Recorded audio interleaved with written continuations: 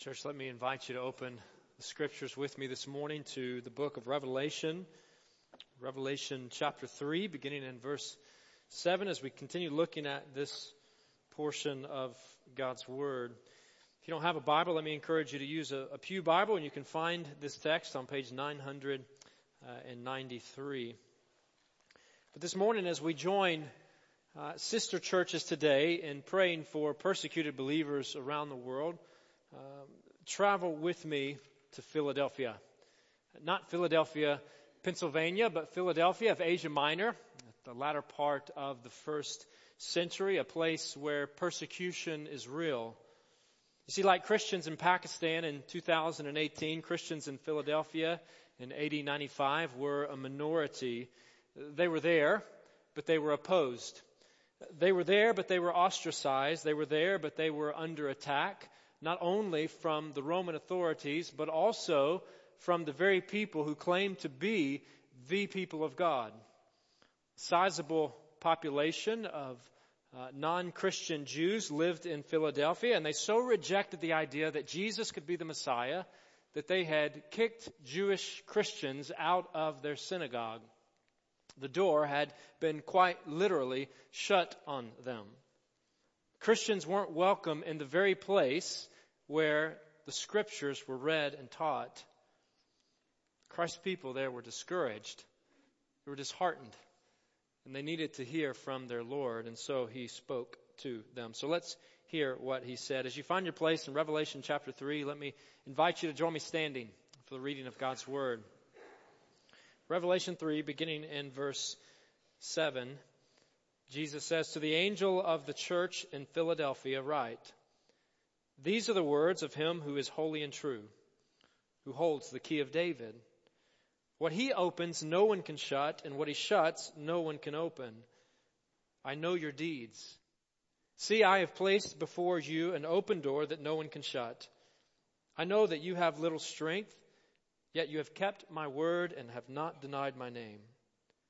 I will make those who are of the synagogue of Satan, who claim to be Jews, though they are not, but are liars, I will make them come and fall down at your feet and acknowledge that I have loved you. Since you have kept my command to endure patiently, I will also keep you from the hour of trial that is going to come on the whole world to test the inhabitants of the earth. I am coming soon. Hold on to what you have, so that no one will take your crown. The one who is victorious I will make a pillar in the temple of my God. Never again will they leave it. I will write on them the name of my God and the name of the city of my God, the New Jerusalem, which is coming down out of heaven from my God. And I will also write on them my new name. Whoever has ears, let them hear what the Spirit says to the churches." Let's bow in prayer. Father, we have gathered this morning to hear from you. Lord, we want to hear from you. We want to hear what your Spirit says to your church. So, Lord, speak to us now. Guide us that we might rightly follow you. It's in the name of Jesus we pray. Amen. Well, church, you may be seated. Well, unlike some of the other congregations that Jesus addressed, this church doesn't need correction. They need encouragement. Unlike the church in Sardis that we considered last week, this church doesn't impress their neighbors. Ridiculed and rejected by the populace who worship the Roman gods and the Roman kings, but also by religious Jews who failed to believe in Jesus. They were criticized and ostracized from both sides. These brothers and sisters need a reminder of the glorious King they serve. And so he speaks. These are the words of him who is holy and true, who holds the key of David. What he opens, no one can shut, and what he shuts, no one can open. The phrase key of David recalls an ancient text from Isaiah 22, an oracle from God concerning his people. At the time, God's people were rebellious and unrepentant, but the Lord had plans for them, and so he spoke to them. He spoke to them about a future day, and he said, verse 20 of Isaiah chapter 22, "In that day I will summon my servant, Eliakim, son of Hilkiah. I will clothe him with your," and this is a reference to a current official at the time, a steward, a guy named Shebna, who was described before this text as a selfish and unfaithful servant. And so God says, I will clothe Eliakim with Shebna's robe and fasten Shebna's sash around him and hand Shebna's authority over to him. He will be a father to those who live in Jerusalem and to the people of Judah. Verse 22, I will place on his shoulder the key to the house of David. What he opens, no one can shut. And what he shuts, no one can open. So essentially, because of this guy's faithfulness, because of Eliakim's faithfulness to God, God says that He's going to promote him to the position of steward, meaning that he has authority to make decisions on behalf of the king. Those he lets in can come in, and those he keeps out, he keeps out. By portraying Jesus this way, the Bible is saying that Jesus is the one who holds the key of David. John is emphasizing the supreme authority that Jesus has to admit folks in to God's kingdom. If He lets you in, no one else can shut the door. If He shuts the door, there is no other way in. I think the open door here is the door standing open of chapter 4, verse 1. After this, John looked, and there before him was a door standing open in heaven. Revelation chapter 4, verse 1. You see, though unbelieving Jews in Philadelphia may have shut Christians out of the synagogue, Jesus says to them, "You are welcome in my kingdom. Follow me to my house. Respond to my invitation to enter heaven. See, I have placed an open door before you that no one can shut." Friends, Jesus welcomes the weak into His kingdom. Jesus welcomes the weak into His kingdom. Jesus says, verse 8, I know that you have little strength, yet you have kept my word and have not denied my name. Weak in the eyes of the world. Probably a short membership roll and an unimpressive budget, lacking material resources and political connections, yet steadfast in their faith, devoted to Jesus and His word, knowing full well what Christ Jesus meant when He said, Matthew chapter 11, verse 28, "Come to me, all you who are weary and burdened, and I will give you rest. Take my yoke upon you and learn from me, for I am gentle and humble in heart, and you will find rest for your souls. For my yoke is easy and my burden is light." You see, the message of Christ is the message of Philadelphia Community Church. It is the message they have believed. It is the message they are proclaiming. They're failing to impress the world. Perhaps they're failing to employ savvy marketing strategies and to implement the latest in church growth trends, but they are victorious in the eyes of their Savior. In the midst of pain, they heard our Lord repeat what He had said to Paul, "My grace is sufficient for you, for my power is made perfect in weakness." Church, the Bible is abundantly clear that the Christian life cannot be lived by sheer dependence upon oneself or dependence upon personal strength or determination, but only by dependence upon God's power. If you want to live a life that is pleasing to Him, then depend upon God's power. Depend upon Him. Depend upon the Lord's power. Jesus loves me, this I know, for the Bible tells me so. Little ones to Him belong. They are weak, but He is strong. Friends, we are weak. We are weak, but our Savior is strong. Life here on this earth can often be too much. Too much for us to handle. Too much pain, too depressing, too difficult, too tiring, too lonely, unless you know the one who holds the key of David. The greatness of a church, according to writes Sam Storms, is measured by the size of the Savior whom it faithfully honors and passionately praises and confidently trusts. The big church, he says, is any church that boasts in a big God. Church, how big is your God? How strong is your Savior? Is He sufficient?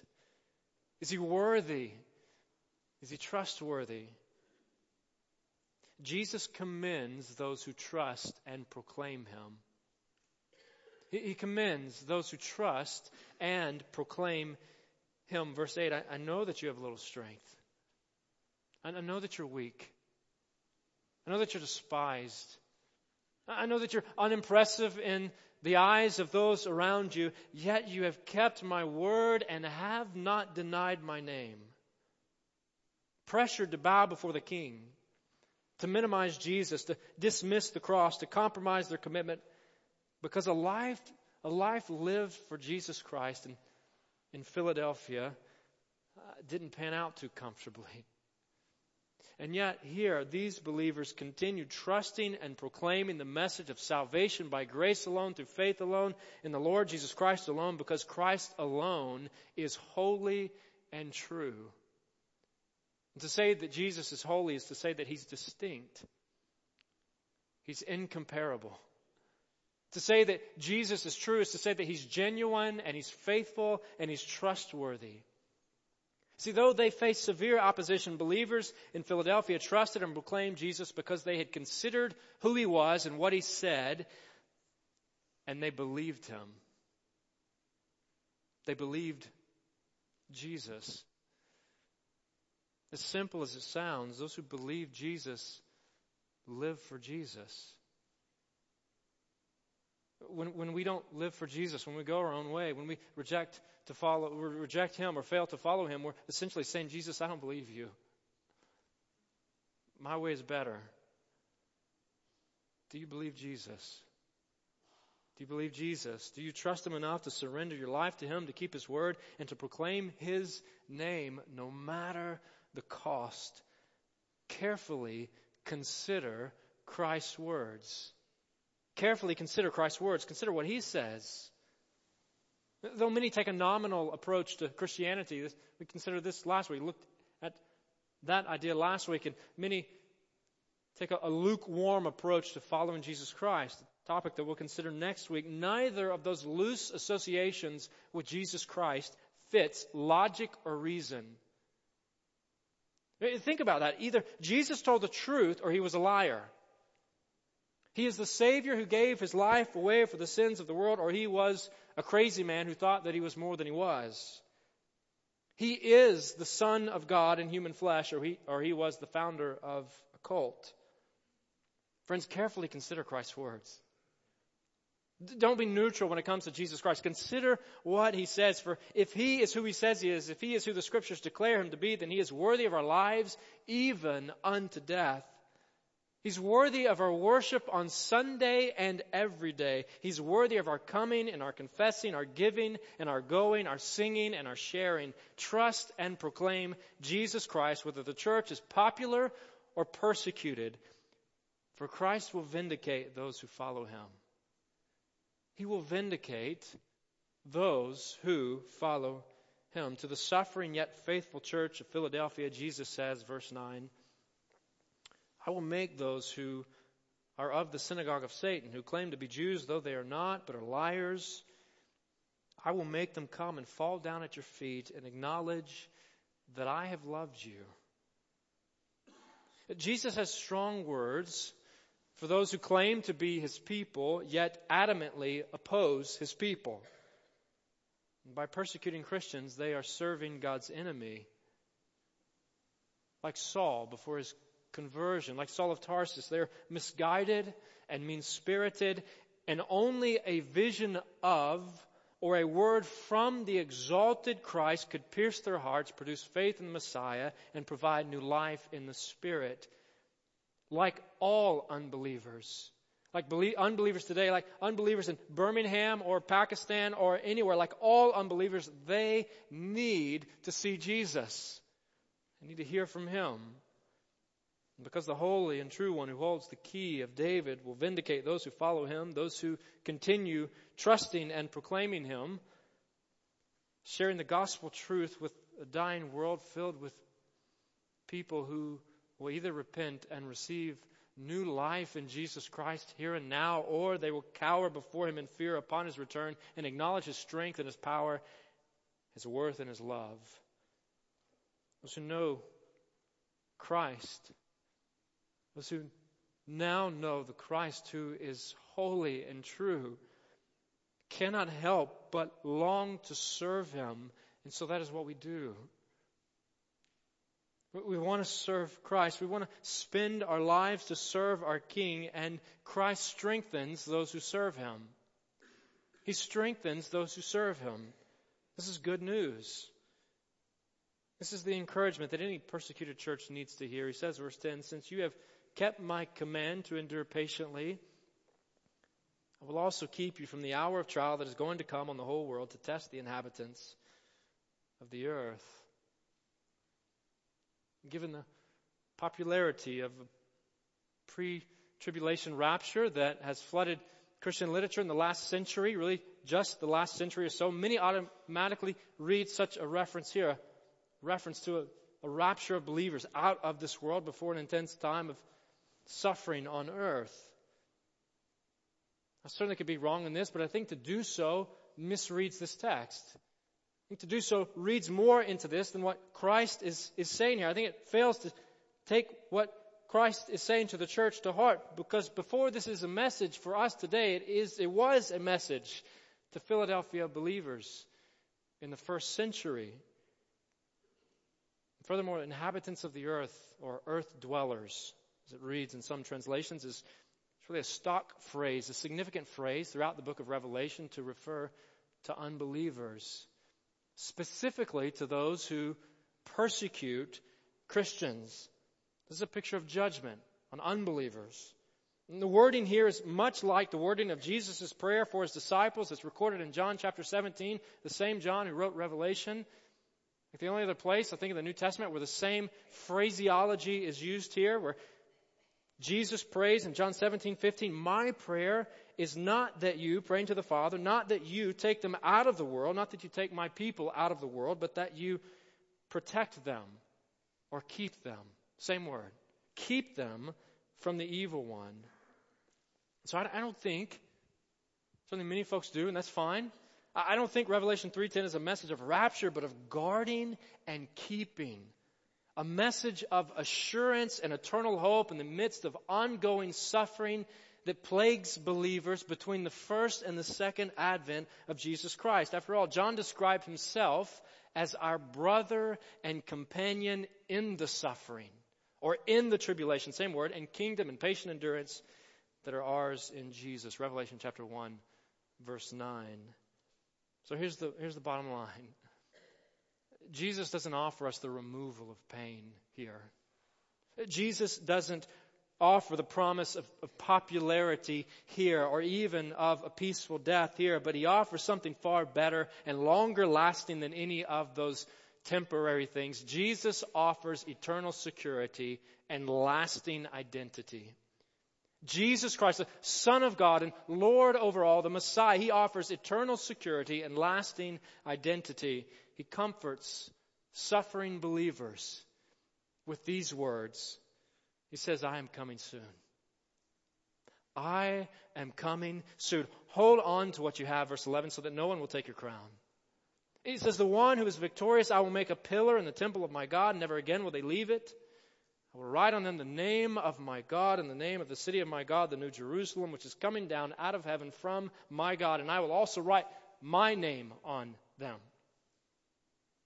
In other words, He's going to claim His people as His very own. A claim that can never, ever be erased or taken away. We can rejoice in the lasting love of the Lord. We can rejoice in the lasting love of the Lord. Essentially, I think Jesus says this. He says, you may suffer here. He says, you may be small, you may be weak, you may be seemingly insignificant here. You may be ridiculed or ostracized. You may be opposed. You may face rejection and insult. You may face disease and depression. You may face heartache and hurt. But I am coming soon. Continue the course. Follow me. Hold on to the joy of salvation, the assurance of forgiveness, and the life of trusting me. For my love for you is unmatched. The home that I am preparing for you in heaven is unimaginable. The position you will take in my heavenly kingdom is eternal, for you will comprise an indispensable position a pillar in my temple, meaning you will be forever with me in the presence of the Most High God. Not indispensable, he says, because I need you, but because you need me and you'll always have me. No one will discount or dispense of you. For my door will always be open to you. You will be mine, and I will be yours forever and ever and ever. Eternal security and lasting identity. This is good news.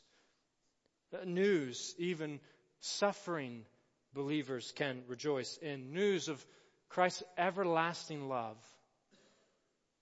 A love that I think the author of Hebrews must have had in mind when he wrote Hebrews chapter 12, verses 1, 2, and 3. He writes, he says, therefore, believers, since we are surrounded by such a great cloud of witnesses, let us throw off everything that hinders and the sin that so easily entangles. And let us run with perseverance the race marked out for us, fixing our eyes on Jesus, the pioneer and perfecter of faith. Hear what he says next. For the joy set before him, he endured the cross. For the joy that was set before Jesus Christ, he endured the cross, scorning its shame, and sat down at the right hand of the throne of God. He says, consider him who endured such opposition from sinners, so that you will not grow weary and lose heart. We're in the car this past week, and my son noticed a little token, little plastic toy coin that had come off of metal that he had in the cup holder of his car seat, and he pulled it out. And I have to qualify with what he said by saying that he was at the time on a bacon high from our monthly men's breakfast here. That he had joined me Friday morning, and he loves bacon probably more than candy. And he doesn't eat it too often, so when he does, you never know what he's going to say. But he glances down at that cross. He sees it on the coin, and he grins. This cheesy, childish grin. And he says, Daddy, Jesus died on the cross. As if he got a question right. I said, yes, son, he did. This smirk continues and sort of takes ownership of what he said. And he says, Daddy, Jesus died on my cross. And I didn't know what to say. Because I pray that one day that 4-year-old knows the truth he spoke. Friends, Jesus died on my cross. Jesus died on your cross. And the Bible says Jesus endured the cross for the joy that was set before him. A joy that stems, that flows, that grows from an unimaginable love that he has for you and for me, an unfailing and never-ending love. Because he wanted to save us. He wanted to make us right. He wanted us to live with him and enjoy him forever and ever and ever. I don't know if you can see this from where you are, but this is a nail that a church member gave me a couple years ago. I think a friend of his had made this. Looks like it's dipped in blood.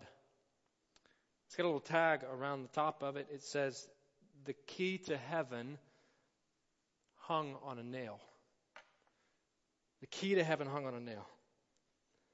Friend, if you are trusting anything or anyone other than Jesus Christ to save you, then turn and trust the one today who opens the door.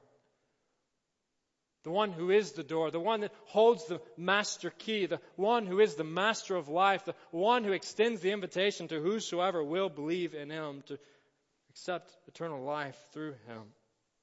There is no other way. Turn and trust Jesus today. And if you're a believer who has already claimed Christ as your own, you're striving to follow Christ and you feel bombarded by the challenges of walking with him, the challenge of patient endurance here, Christ says to you, I am coming soon for you. I'm coming soon. See, the message here to suffering Christians is this: you are almost home. You're almost home. Jesus says, believer, you are almost home. And what a glorious home it is going to be. A place of eternal security and lasting identity. So Christian, as you live for Jesus here, look toward your eternal home. Look toward your eternal home. Fix your gaze on the prize of Jesus Christ, that is. The prize of life in Him, forgiveness and satisfaction and delight and reconciliation to God, the provision and protection of God in the flesh, of Jesus Christ with you forever and ever and ever. That's the perspective that we need to navigate this life. We need to fix our eyes on Christ, for soon we will be with Him. Friends, soon we will see Jesus. Soon we will truly know Him. Soon we will be with Christ forever. But until then, may we live by and proclaim His grace. The Bible concludes with these words. Revelation 22, verses 20 and 21. He who testifies to these things says, yes, I am coming soon. John, the human author of this text, responds in this way. He says, Amen. Come, Lord Jesus. And then he provides a message to his recipients, a message to us. He says, the grace of the Lord Jesus Christ be with God's people. Amen. Father, we know that your grace is with us. And Lord, we know that your grace is sufficient. We know that your grace is abundant. And Lord, that your grace covers over our sins. Father, we thank you for being a God who extends salvation to us. We are unworthy and undeserving, yet in your great and sovereign, divine, and kind plan, Lord, you extend forgiveness of sins to us. Lord, you are just and the one who justifies us by doing for us what we can never do on our own. Father, we thank you for Jesus the Christ, the perfect Lamb of God who takes away the sins of the world. Father, we thank you for forgiveness. We thank you for joy and delight in Christ. Lord, may we delight in you.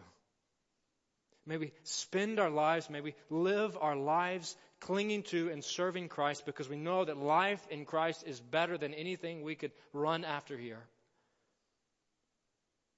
Father, may you lead us, may you protect us, may you guide us to respond today and every day in a way that glorifies the name and reputation of our Savior.